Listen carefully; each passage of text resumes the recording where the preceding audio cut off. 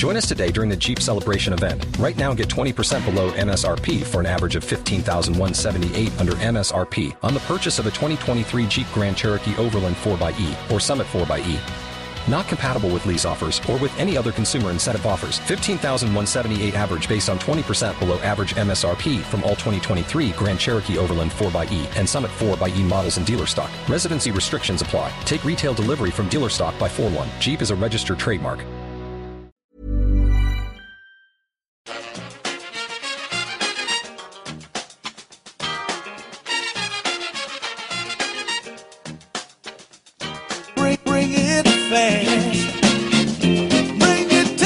Hello and welcome back to the EPL Roundtable. I'm your host, Kevin DeVries, and as always, if you'd like to reach us at the podcast, you can do so by either tweeting us at EPL Roundtable or emailing us at eplroundtable@gmail.com. Hi, I'm Gitter Llywelyn, Swansea and Wales fan, and you can find me on Twitter at Gitter Llywelyn. Hi, I'm Steve McGuckin in Belfast, and I'm a former chairman of the New York Spurs. I'm a Spurs fan and a Northern Ireland fan, so we're missing out this year. Yeah, and to wrap it up, I kind of rep for both the US and the Netherlands, and so all four of us, that's how math works, right, uninvolved at the World Cup, but it does give us an interesting neutral perspective, which we'll get to in a second. But let's start with kind of the highlight of the day as we record, which is Russia's pretty comfortable beating of Egypt, basically secures their way through into the next round. Technically the best start ever for a host nation on goal difference, slightly better than Italy's, because they've conceded just one goal to Italy's 2. How surprising has Russia's success been to you this tournament? Well, it's often cited, but it is good for the tournament when the host nation, whoever it happens to be, gets off to a solid start. And really, Russia couldn't wish for a better start than this, especially given how poor they were in the run-up to the tournament. No one was really expecting them to click, but then again, their opposition teams that they played so far haven't really offered much of a challenge. In fact, I think that penalty that Salah scored this evening, and we'll come on to VAR that sort of led to the penalty, but I think that was the first shot on target that they faced in either of the two games. Oh wow! Yeah, which is interesting. But yeah, no, it's good. I mean, some of their goals have been spectacular, and I've been impressed with the organization in their play. But as I say, the two teams that they played so far haven't pushed them particularly hard. So it's going to be interesting when they come up against Uruguay. Yeah, I was before the tournament actually thinking that they would struggle to get out of this group, Russia. I thought. When you look at the results before the World Cup, and as a Welshman, I was there in Toulouse 2 years ago when we absolutely destroyed them at the Euros, and they just looked like such a terrible team. And back then, I remember discussing with other Welsh fans, this country is going to be hosting a World Cup in 2 years' time. I mean, it could genuinely be the worst team ever to host a World Cup because they just looked so old. There was no youth. There was no energy in the team. They looked so just directionless as a unit. But for most of the last 2 years, it's looked like they've found the transition very difficult. It's the results have been awful. Let's be honest with it. I think they went on a 7-game winless run before this tournament. I think I'm right in saying that. But fair play. They made the big call to get Cherchesov in as manager. He's a guy who's pretty easy to take the mick out of because he looks like the kind of manager Russia would have had back in 1970. But fair play to him. He's really turned things around. He's got them playing with confidence and attacking and looking solid at the back, and they just look like a pretty well-balanced team at the moment. It is important to point out that the teams they've played against have been disappointing. I thought Saudi Arabia were a complete disgrace. I thought the fact that we see that kind of level of performance at a World Cup isn't really right, if I'm honest. Not that I want to say that you don't want to criticize teams too much from who don't have the kind of resources and the kind of football culture that European and South American teams have, perhaps. But they were pretty awful in that match. And then tonight against Egypt, you could see that Egypt was suffering a bit, and Mohamed Salah in particular was, who's such a key player for them, didn't look fit and didn't quite look ready for it. And so, yeah, they have had pretty easy games. But let's face it, if you beat anybody 5-0 and 3-1 at the World Cup, you've done pretty well. And I don't think they could have done much more, really. And I think it's going to be pretty interesting to see how they do in the final group game against Uruguay. If they get a decent result there, then suddenly you're thinking, well, maybe actually the last 16 isn't the furthest that Russia can go in this competition. It's going to be pretty interesting. Keep an eye on them. I think also another point was when they lost Alan Zagoev in the first game, he could possibly have been the player that most of the opposing teams knew the most about and had prepared the most for. So it kind of, threw a spanner in the works there in terms of their preparation. But I think that's Gudo's hit it on the head here. The reason that this is such a compelling tournament so far is that no one really jumps out as being head and shoulders above anybody else. When you think about it, I mean, Russia, solid start, looks on paper like they're very strong. Set against that, Germany, Argentina, Brazil have all made sluggish starts. Even France made tough going of squeezing out that win against Australia, and of course we'll come on to talk about England as well. But and of course probably the best two team performances have been Spain and Portugal, and it still just left them with a point each. So there's still everything to play for, and as is often said, you can't lose the World Cup in your first game. You can only give yourself more to do in the other two. And obviously, Russia are going through to the last 16 now. But for everybody else, it's still, the whole thing's still up for grabs, and that's what makes it so compelling. Yeah, I think you guys have made some really interesting points on Russia. I totally agree with the coaching turnaround, especially because there was talent here. Cheryshev was supposed to be a high-level talent when he was at Real Madrid, never really developed. Artem Dzyuba was supposed to be this huge menace that had a really promising future, never really made it happen in his career. Dzygoyev was supposed to make his big move a few years back, never did. And now it kind of seems like they're, well, bar Dzygoyev, of course, because of the injury, but it seems like they're starting to get that kind of talent back out of these players, which is something the Dutch could desperately use at this point in time. But all credit to them. As you said, some weaker opposition thus far, but you can only beat the team in front of you. And thus far, Russia has certainly been doing that. As we mentioned, none of us have a side at this World Cup, but I'm curious to get your guys' take on which teams you find yourself kind of pulling towards or being magnetized towards and supporting in this tournament in the early stages. Ones which have so far lost. I've been rooting for teams thinking, I think this team can do something. I think Morocco can give Spain and Portugal a run for their money, and they lost to Iran. I thought Poland were kind of dark horses to go a long way, and they've lost today as well. I'm scared now of rooting. Like Mexico have had a really good result against Germany, and I'm thinking, do you know what? They've got a great anthem. They play really nicely. They're on a good run. They're a great footballing nation, but I'm not going to support them because I wouldn't wish that on the Mexican people to have to carry me in my terrible luck. But yeah, I guess the ones you're always looking for the dark horses, the teams that are going to go out there and play exciting football, even if they don't have the kind of talent that the other teams have. And I think when you look at, I enjoyed watching the first half of Morocco's game against Iran. That's what I expected. I was disappointed in their second half. I quite enjoyed seeing Senegal pull off a shock today. They have quite a lovable team when you look at some of the brilliant attacking talent that they've got there. So yeah, it's those kind of smaller countries who approach games with the right mentality that you're thinking, yeah, you go and show the rest of the world what you can do and surprise people. Because unfortunately, the one kind of disappointment in this tournament so far is that it has been quite dominated by European teams. I think European teams have only lost 2 games to non-European teams so far in the competition. And one of them is Germany, who are the favourites heading into the tournament.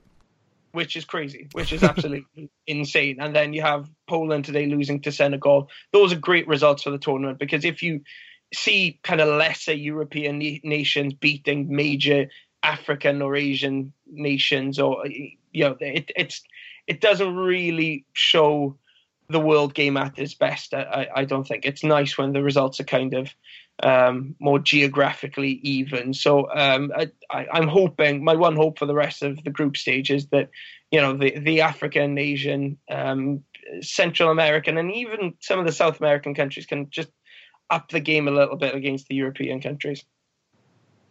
Yeah, that all makes perfect sense. I mean, in tonight's game, I think I was probably rooting for Mo Salah rather than for Egypt. I think just on the strength of his season, and I really wanted him to have a good game to go home with. But although the fact that one of the Egyptian players calls himself Trezeguet isn't too shabby. You have to respect that.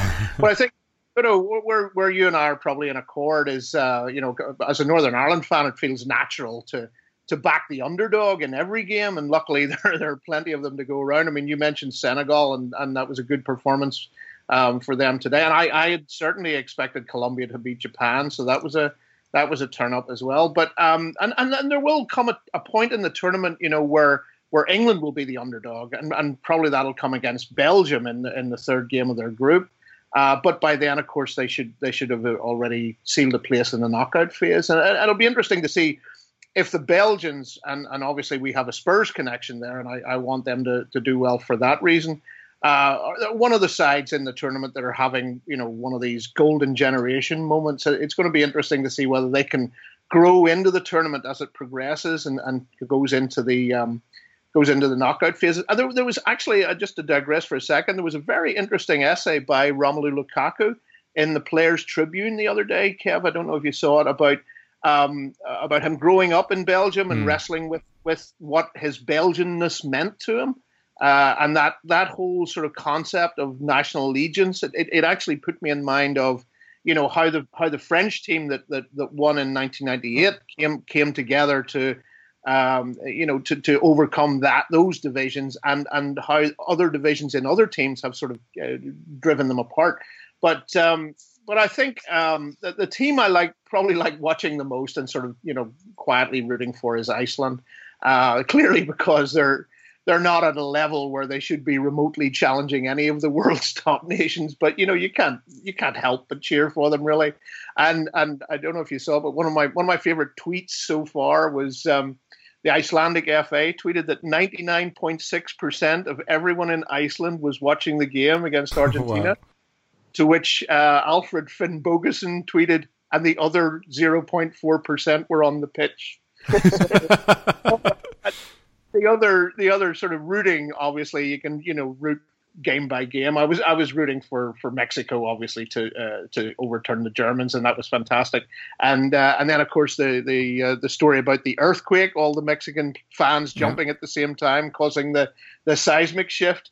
And I obviously was thinking about that as a second earthquake, and I'd be interested to hear your opinion, Kev, on the Landon Donovan advert, which probably caused a similar kind of seismic reaction in the U.S. Yeah. So for those that don't know, Landon Donovan did a commercial where he's basically supporting Mexico at the World Cup since the U.S. isn't there. Now, it was very inflammatory, and a lot of people disliked it because in the U.S. we tend to view Mexico as our biggest rivals in football, or soccer, of course, as it is more commonly known here. So a lot of people were angry about that. But this is not a rare occurrence. This is not just Donovan. The sports media here for the last 2 weeks heading into the tournament was all saying, well, if you're supposed to support anybody, you may as well support Mexico, which has been a very strange thing. I mean, if you leave geography and politics out of it and just look at it as an athletic thing, I think my favorite response to it was a guy from the Chicago Spurs group that was like, am I supposed to root for Arsenal in the Europa League just because Tottenham aren't in it? And I thought that was a very nice multiple-leveled burn.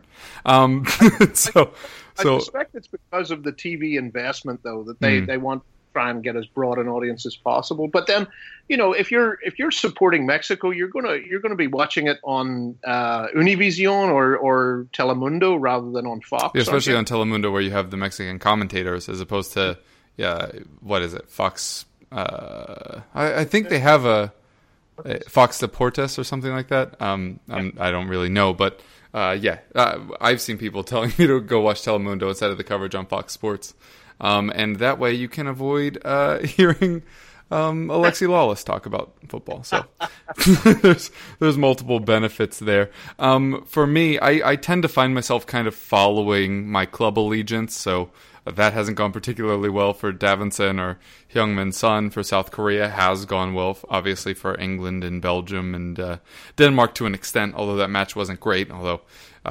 Eriksen did get the assist on the winning goal and could have had a goal easily himself. But I don't want to root for Eriksen too hard because, not to put this out into the world, but he's one of those players that if he had a big tournament, got Denmark through to a later stage and scored a big goal, some people with bigger wallets than Tottenham might come sniffing, even despite the wage structure being broken there. So I'm like half-heartedly rooting for Eriksen. I mostly am following club allegiances thus far, but it's actually been really interesting watching as a neutral, not really having an investment, because it's not only that you aren't rooting for a particular team, but you aren't like rooting against or for other teams in your group to get like the best chance of advancing either. So to just be a true neutral has been a very interesting experience. Not one that I'd like to repeat too frequently, but it has been interesting thus far.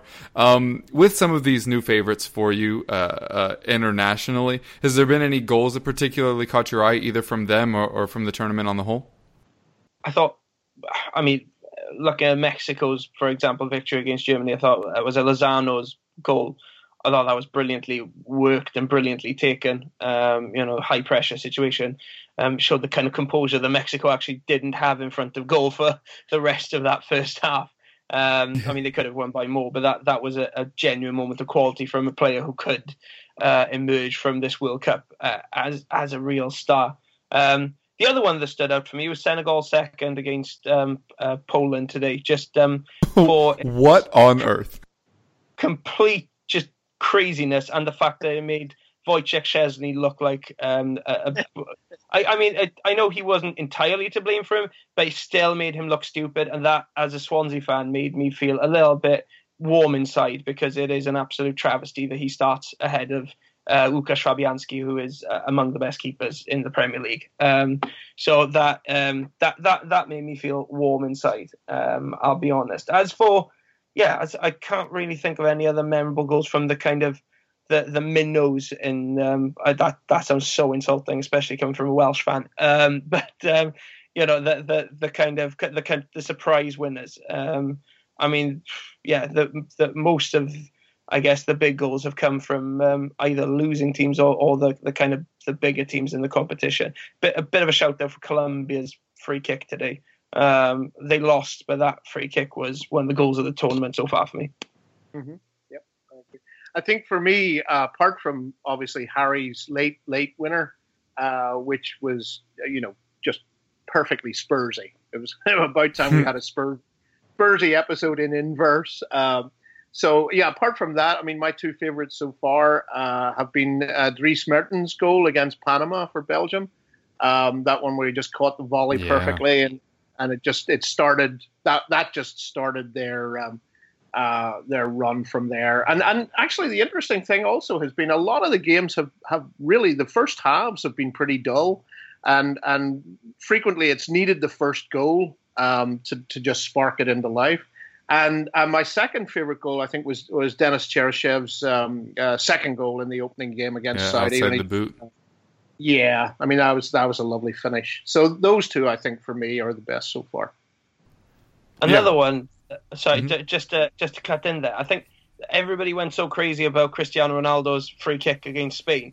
People kind of forgot Nacho's strike in the same game, which I thought was absolutely stunning strike. Just caught it so crisply first time, and then whenever a shot goes in off the post, we saw it with Coutinho's effort as well. When it bounces in off the post there, that just makes a goal aesthetically so much better. So I think it's strange that everybody's kind of been concentrating on Ronaldo's, and you can understand why, because it was such a brilliant free kick and so late in the game in such a big match. But I think Nacho's, especially since he's a defender, that gives him extra points as well. That was a stunning strike. Gitto, I almost made it through. I was even going to talk about how very rarely do you get through two guests and then get to still have the one that you thought was the best on offer. And then you just nicked it. But no, I totally agree with you. And the fact that it went off 2 posts on the route and then made notches incredible. Although you also mentioned the Coutinho one, which was pretty sublime in its own right. But we have seen plenty of goals, although it should be noted that nobody has more goals than own goal this tournament thus far with 5. Which is also pretty surprising. Also of note is the very high rate at which goals are coming from set pieces. Interesting to see if that develops or if that kind of normalizes over the tournament, but just figured that should be noted. Steve, I do agree with you on the Harry Kane goal, which I think people are kind of underrating. I think people on the whole underrate the difficulty of headers. And to kind of generate that much power with the side of his head, I was very impressed by. And obviously the importance of the goal was obviously huge. As 3 non-England supporters, but obviously kind of with ties into that football culture, what did you guys make of England's performance? I thought they should have had the game won by half-time, and I hope they'll learn some lessons from that. For me, Trippier was the man of the match. I mean, even the fact that he was brilliant in the corner kicks, the free kicks still leave a lot to be desired, but his set pieces from corners and the first time crossing that he comes up with are fantastic. I mean, obviously Harry would get all the headlines from that game, but I thought Trippier was the solid man of the match. I thought Henderson had a very good game as well, and it's good for Harry as the captain to have another Premier League captain alongside him, and that's kind of important. I was very impressed with Loftus-Cheek when he came on, and Rashford as well did well. But as I say, they should win the next game as well and guarantee their passage. And then the real test comes against Belgium, sorry, and then into the knockout stages. But I think they'll have learned from the fact that they didn't put the game to bed in the first half when they really should have. Oh, and the BBC commentator here at the end, I don't know if you managed to get it. He said, "Okay, you can open your eyes and come out from behind the sofa now," and it did feel a little bit like that. As I say, you almost got this sense that it was going to be a Spursy episode in the second half, that they were just going to keep pressing and not be able to find the goal. But then Harry had a little bit of space, and you know how lethal he is from there. Selling a little or a lot? Shopify helps you do your thing however you cha-ching. Shopify is the global commerce platform that helps you sell at every stage of your business. From the launch your online shop stage to the first real-life store stage, all the way to the did we just hit a million orders stage. Shopify is there to help you grow. Shopify helps you turn browsers into buyers with the internet's best converting checkout. 36% better on average compared to other leading commerce platforms. Because businesses that grow with Shopify. Get a $1 per month trial period at shopify.com/work. Shopify.com/work. I thought it was a pretty mixed performance from England. I was very impressed by their performance in the first 20 to 25 minutes. I thought, they missed so many chances, but the way they were creating chances and tearing Tunisia to pieces, it's not the kind of thing that we're used to seeing from England in a major tournament. Usually, it's the build up from England. It's stereotypically quite rusty and slow and disjointed, where actually there was some really slick passing and movement, really using the best attributes of their attacking players to good effect in those opening minutes. Before Tunisia ever got that chance in the penalty spot, England should have been 2 or 3, maybe even 4 up. I mean, Tunisia were extremely lucky. They were awful in the first half. I don't know if it was more to do with England being brilliant, Tunisia being shell-shocked and not knowing what to do, but England totally dominated the opening exchanges. And then you had that turning point then, just out of nowhere, the penalty. And I think it kind of stunned England a little bit. I'm still actually undecided as to whether it should have been a penalty or not. I think by the letter of the law, you can see it's one of those, some referees will give it, some referees won't. At any rate, it's kind of soft, even if by the letter of the law it's it's a correct decision. But I think England just kind of slowed down a little bit towards the end of the first half, and then in the second half, I think it was a more kind of typical English performance in a tournament where, they were level against a team who were trying to just park the bus, and England did look very blunt. I thought that they brought on Rashford, they brought on Loftus-Cheek, and that gave them a little bit more kind of energy going forward. But for much of that game, you've seen players just running into dead ends, really.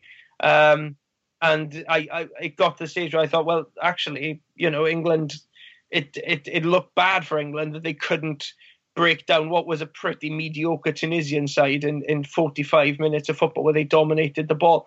But then, right at the end, Tunisia did switch off and England capitalised, and that's, it goes to show what a daft decision it was by Roy Hodgson to put Harry Kane on corners 2 years ago when England score two really good poachers goals from corners where Harry Kane is just given the freedom to find some space in the box, and for the first one, and more importantly for me, an England point of view, for the second one, he finally managed to wriggle free of the wrestling Tunisians, and he managed to pick up some space at the back and reacted very quickly. Another player who I don't think it's been mentioned so far, who I thought had a very good game for England, is Harry Maguire.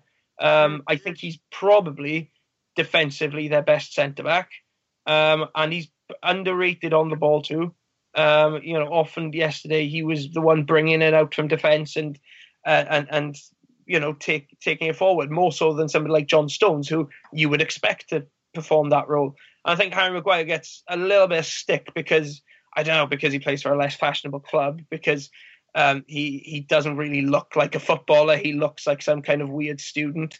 But he is a very good player, actually, and he is he's fully deserving of his place, not just in the squad, but in the starting lineup. And when you see a player get kind of a tough time from fans or from the media, even if with Harry Maguire it's a bit of leg pulling more than anything else, it's nice to see them actually kind of show people what they're made of. Likewise, even though I'm not rooting for England in this tournament in any way, shape or form, there would be something nice about Raheem Sterling turning up and really having a good match at some point, and showing people, showing them the kind of right-wing tabloid media in this country, in particular, kind of what he's made of, and that he is actually an underappreciated player. It's those kind of players that you'd like to see really having a good World Cup for England.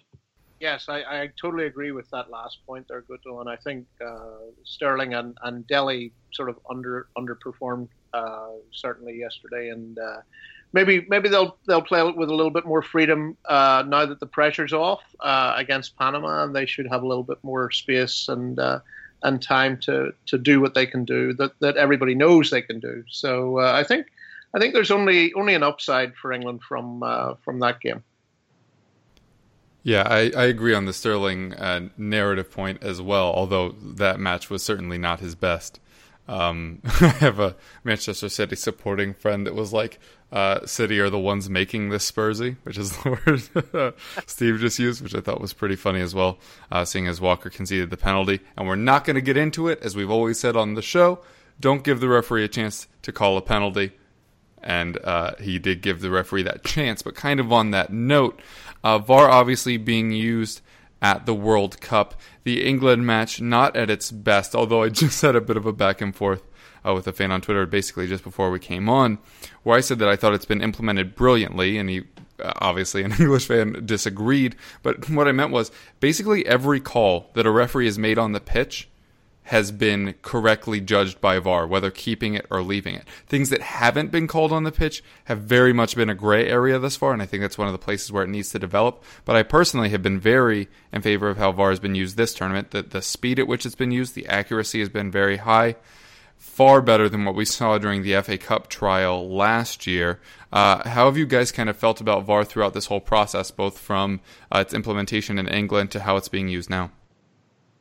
Well, I'm still pro VAR, Kev, in principle, but cautious in its execution, and I want to see it implemented with more consistency. I mean, obviously, any technology is only as good as the people who are operating it. And if we if we thought that it was going to automatically eliminate controversy or things to talk about in the pub, then I suppose we're wrong.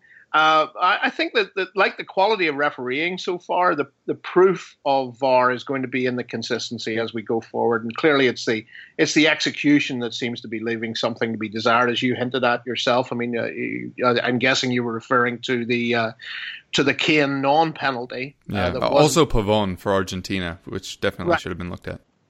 Yes, exactly. So there's that, the decision about what incidents actually get reviewed, and that leaves something to be desired. And I'm hopeful that the consistency will improve as the tournament goes on. And I think what'll eventually happen is, as the VAR teams of referees start to get mixed up, pretty much in the way that baseball umpiring teams get mixed up, and they learn from each other and they learn from sort of past incidents, that the consistency will start to sort of click into place and become more beneficial to the game. And I agree, the point that you made about not holding the game up and actually signaling to the crowd when there's a VAR review underway, I think that was the big problem with the FA Cup trial. Well, and if you think back to that, the Spurs game, who was it against?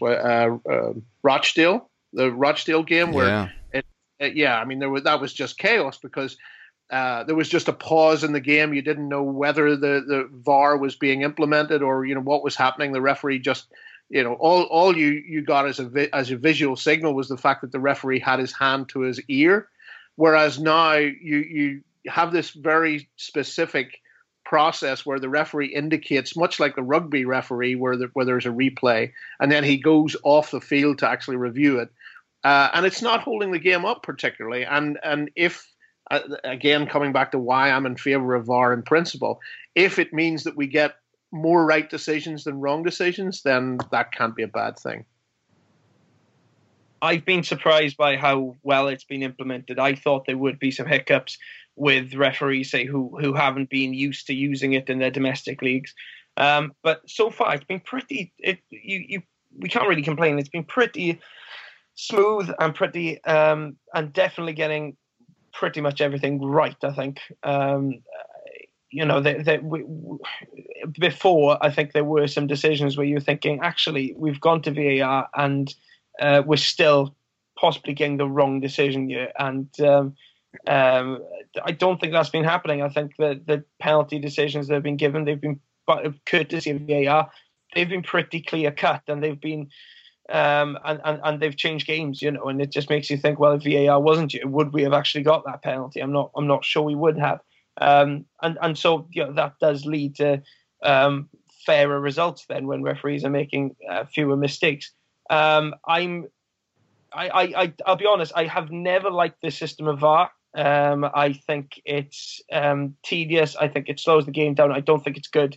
I'd be interested to find out what it's like for fans in the stadium, because I will remember in the FA Cup match between Swansea and Spurs last season, it was infuriating being in the stadium when the VAR decision was taking place. It was so long, it was so tedious, it was absolutely infuriating. You didn't know what was going on. I'd be interested to know what the experience is like for fans in the stadium, because while it could be great for us watching on TV, if you're sat there in the stadium watching live and there's nothing happening, then that can really ruin the experience. And I think, was it the Serbia match the other day that we had two VAR decisions in added time, which took up a bit of time and resulted in nothing. Yeah. And it kind of killed the atmosphere towards the end of the game. Obviously, the referee thought that he needed to go for them, and you can see why when you look at the incidents, but it still looked like it sucked the energy out of the game, having two so close together in the final minutes like that.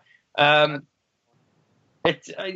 one thing I'm cautious about I think we've seen quite a few incidents in this World Cup where a referee may have seen what he thinks is a penalty, but he hasn't blown because he doesn't want to risk getting overturned, and he'll think, I'll let play go on, and then if it's if it needs to be a penalty, then I will blow up and come back for the penalty. But of course, VAR only acts if it is a kind of clear and obvious error, and the truth is, you go in to get some penalties where it's not clear and obvious, maybe, but you're going to have to make a judgment call, and eventually, what I'm scared might happen is that players will kind of think, well, I may be able to get away with this kind of foul because the VAR isn't going to show it as clear and obvious.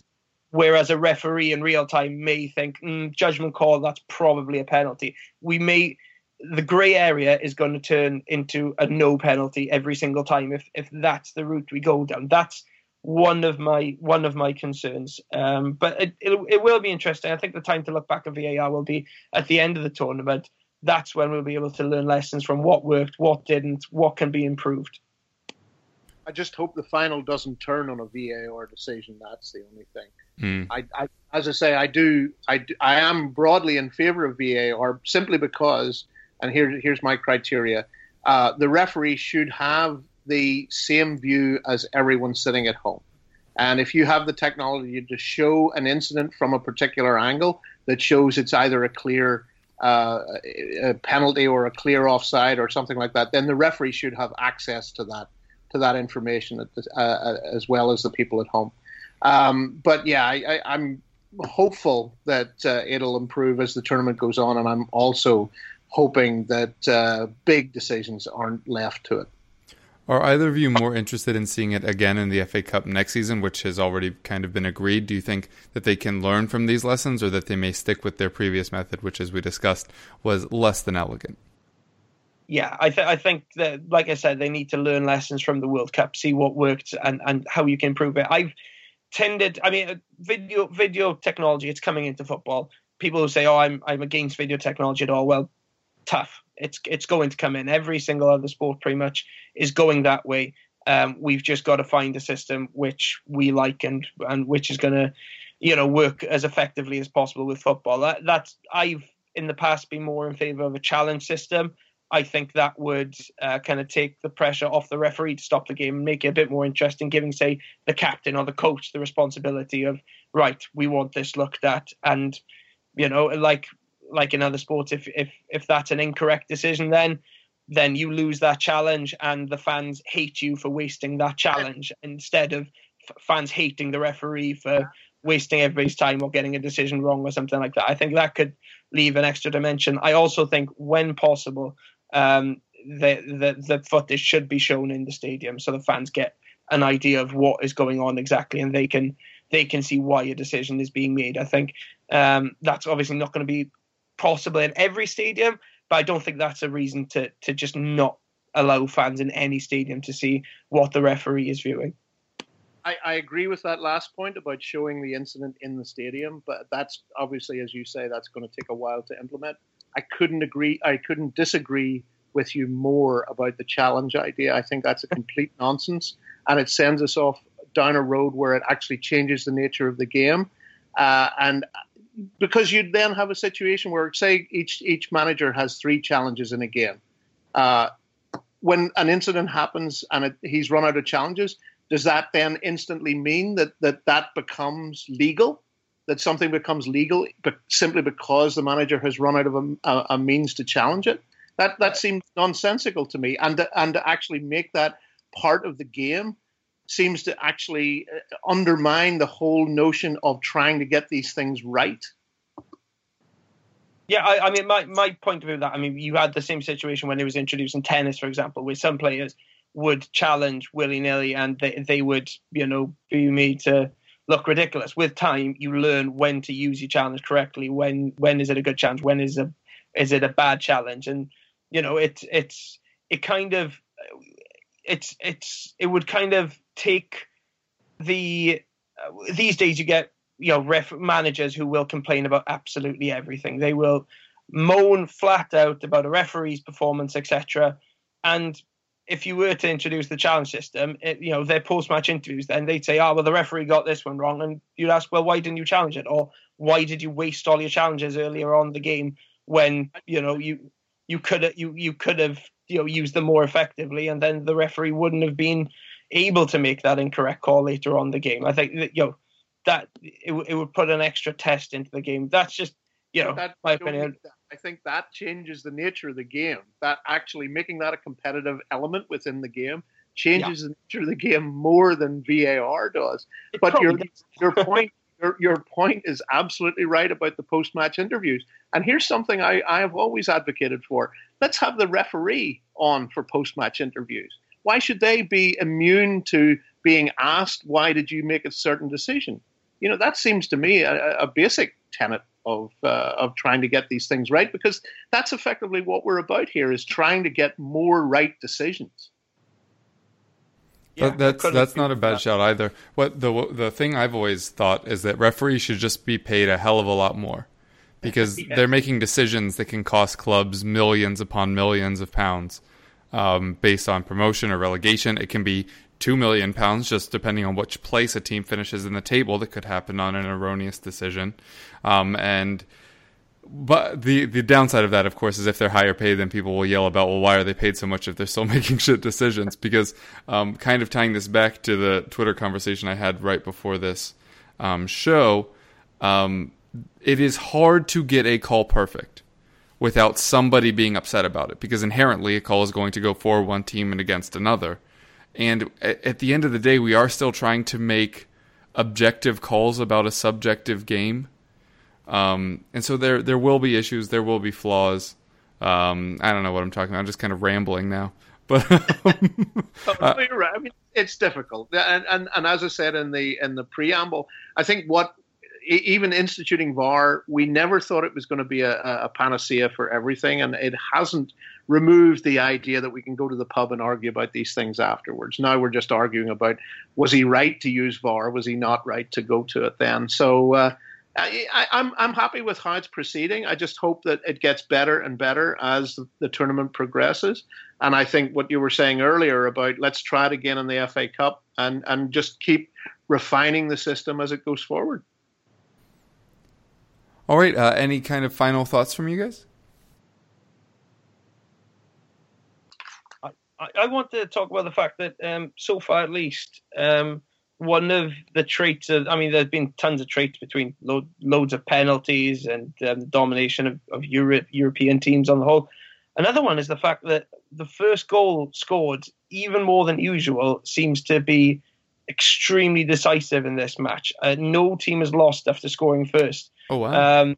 And it's really, I get the feeling that tonight, as soon as Russia scored against Egypt, it felt like more of an uphill task than usual for Egypt. And in every single game, it feels like that first goal, it's just so huge. I mean, part of it is down to the fact as well that so many goals are being scored late in matches, and so the teams don't have a chance to react. But first goals in these games, they're so decisive. And I think there is going to be, I think, for the rest of the group stage, definitely a focus and an even greater focus on not conceding first.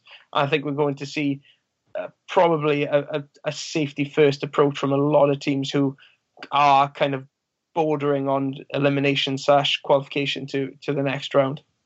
That's a very good point.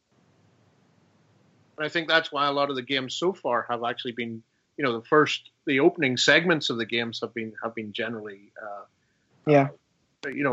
pretty either the teams cancel each other out, in which case you're going to get a good game for the rest of the 90 minutes, or they're just nobody wants to take any risks, nobody wants to expose themselves. Yeah, any kind of final thoughts from you there, Steve? Oh no, I think I wanted to talk about VAR, but I think we pretty much covered the waterfront on VAR so far. That's no, I'm just excited to see what happens next, and once we get into the knockout stages, I think it's going to be the matchups are going to be really crucial here. So no, I'm very happy with the tournament so far. Yeah, we'll say round 2 doesn't really have as many narratively tantalizing matchups as round 1 did, but obviously it's still the World Cup. We're still going to find joy in each of those matches, and Steve, as you say, whether it's the decisions or anything else in the game, we'll still have plenty of things to talk about it. Just a little bit of housekeeping. Our next show should be out Monday, after, of course, this one that you just listened to. That will do it for us today, though. So, guys, if you'd like to tell the folks where they could find you or anything you're working on, now would be a good time.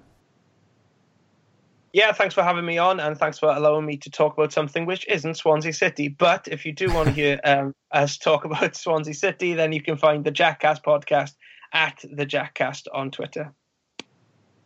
And if you want to follow me on Twitter, it's at Steve McGuckin. And if you wanted to follow my non-football writing, you can get me at Northern Slant or northernslant.com. Otherwise, you can go to at NY Spurs and follow the North American Spurs discussion there. Thank you, Kevin, for having me back. Yeah, of course. And I'm your host, Kevin DeVries. You can find me on Twitter at Kevroff. You can find my writings on the fantasy side of football over at Goal. And of course, as always, if you'd like to reach us at the show, you can do so by tweeting us at EPL Roundtable or emailing us at eplroundtable@gmail.com. All right, thanks so much for joining me, guys. It was a pleasure as always, and we hope you keep listening.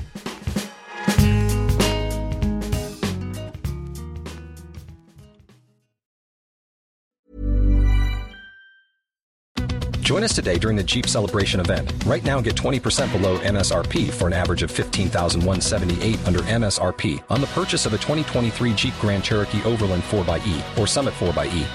Not compatible with lease offers or with any other consumer incentive offers. $15,178 average based on 20% below average MSRP from all 2023 Grand Cherokee Overland 4xE and Summit 4xE models in dealer stock. Residency restrictions apply. Take retail delivery from dealer stock by 4/1. Jeep is a registered trademark.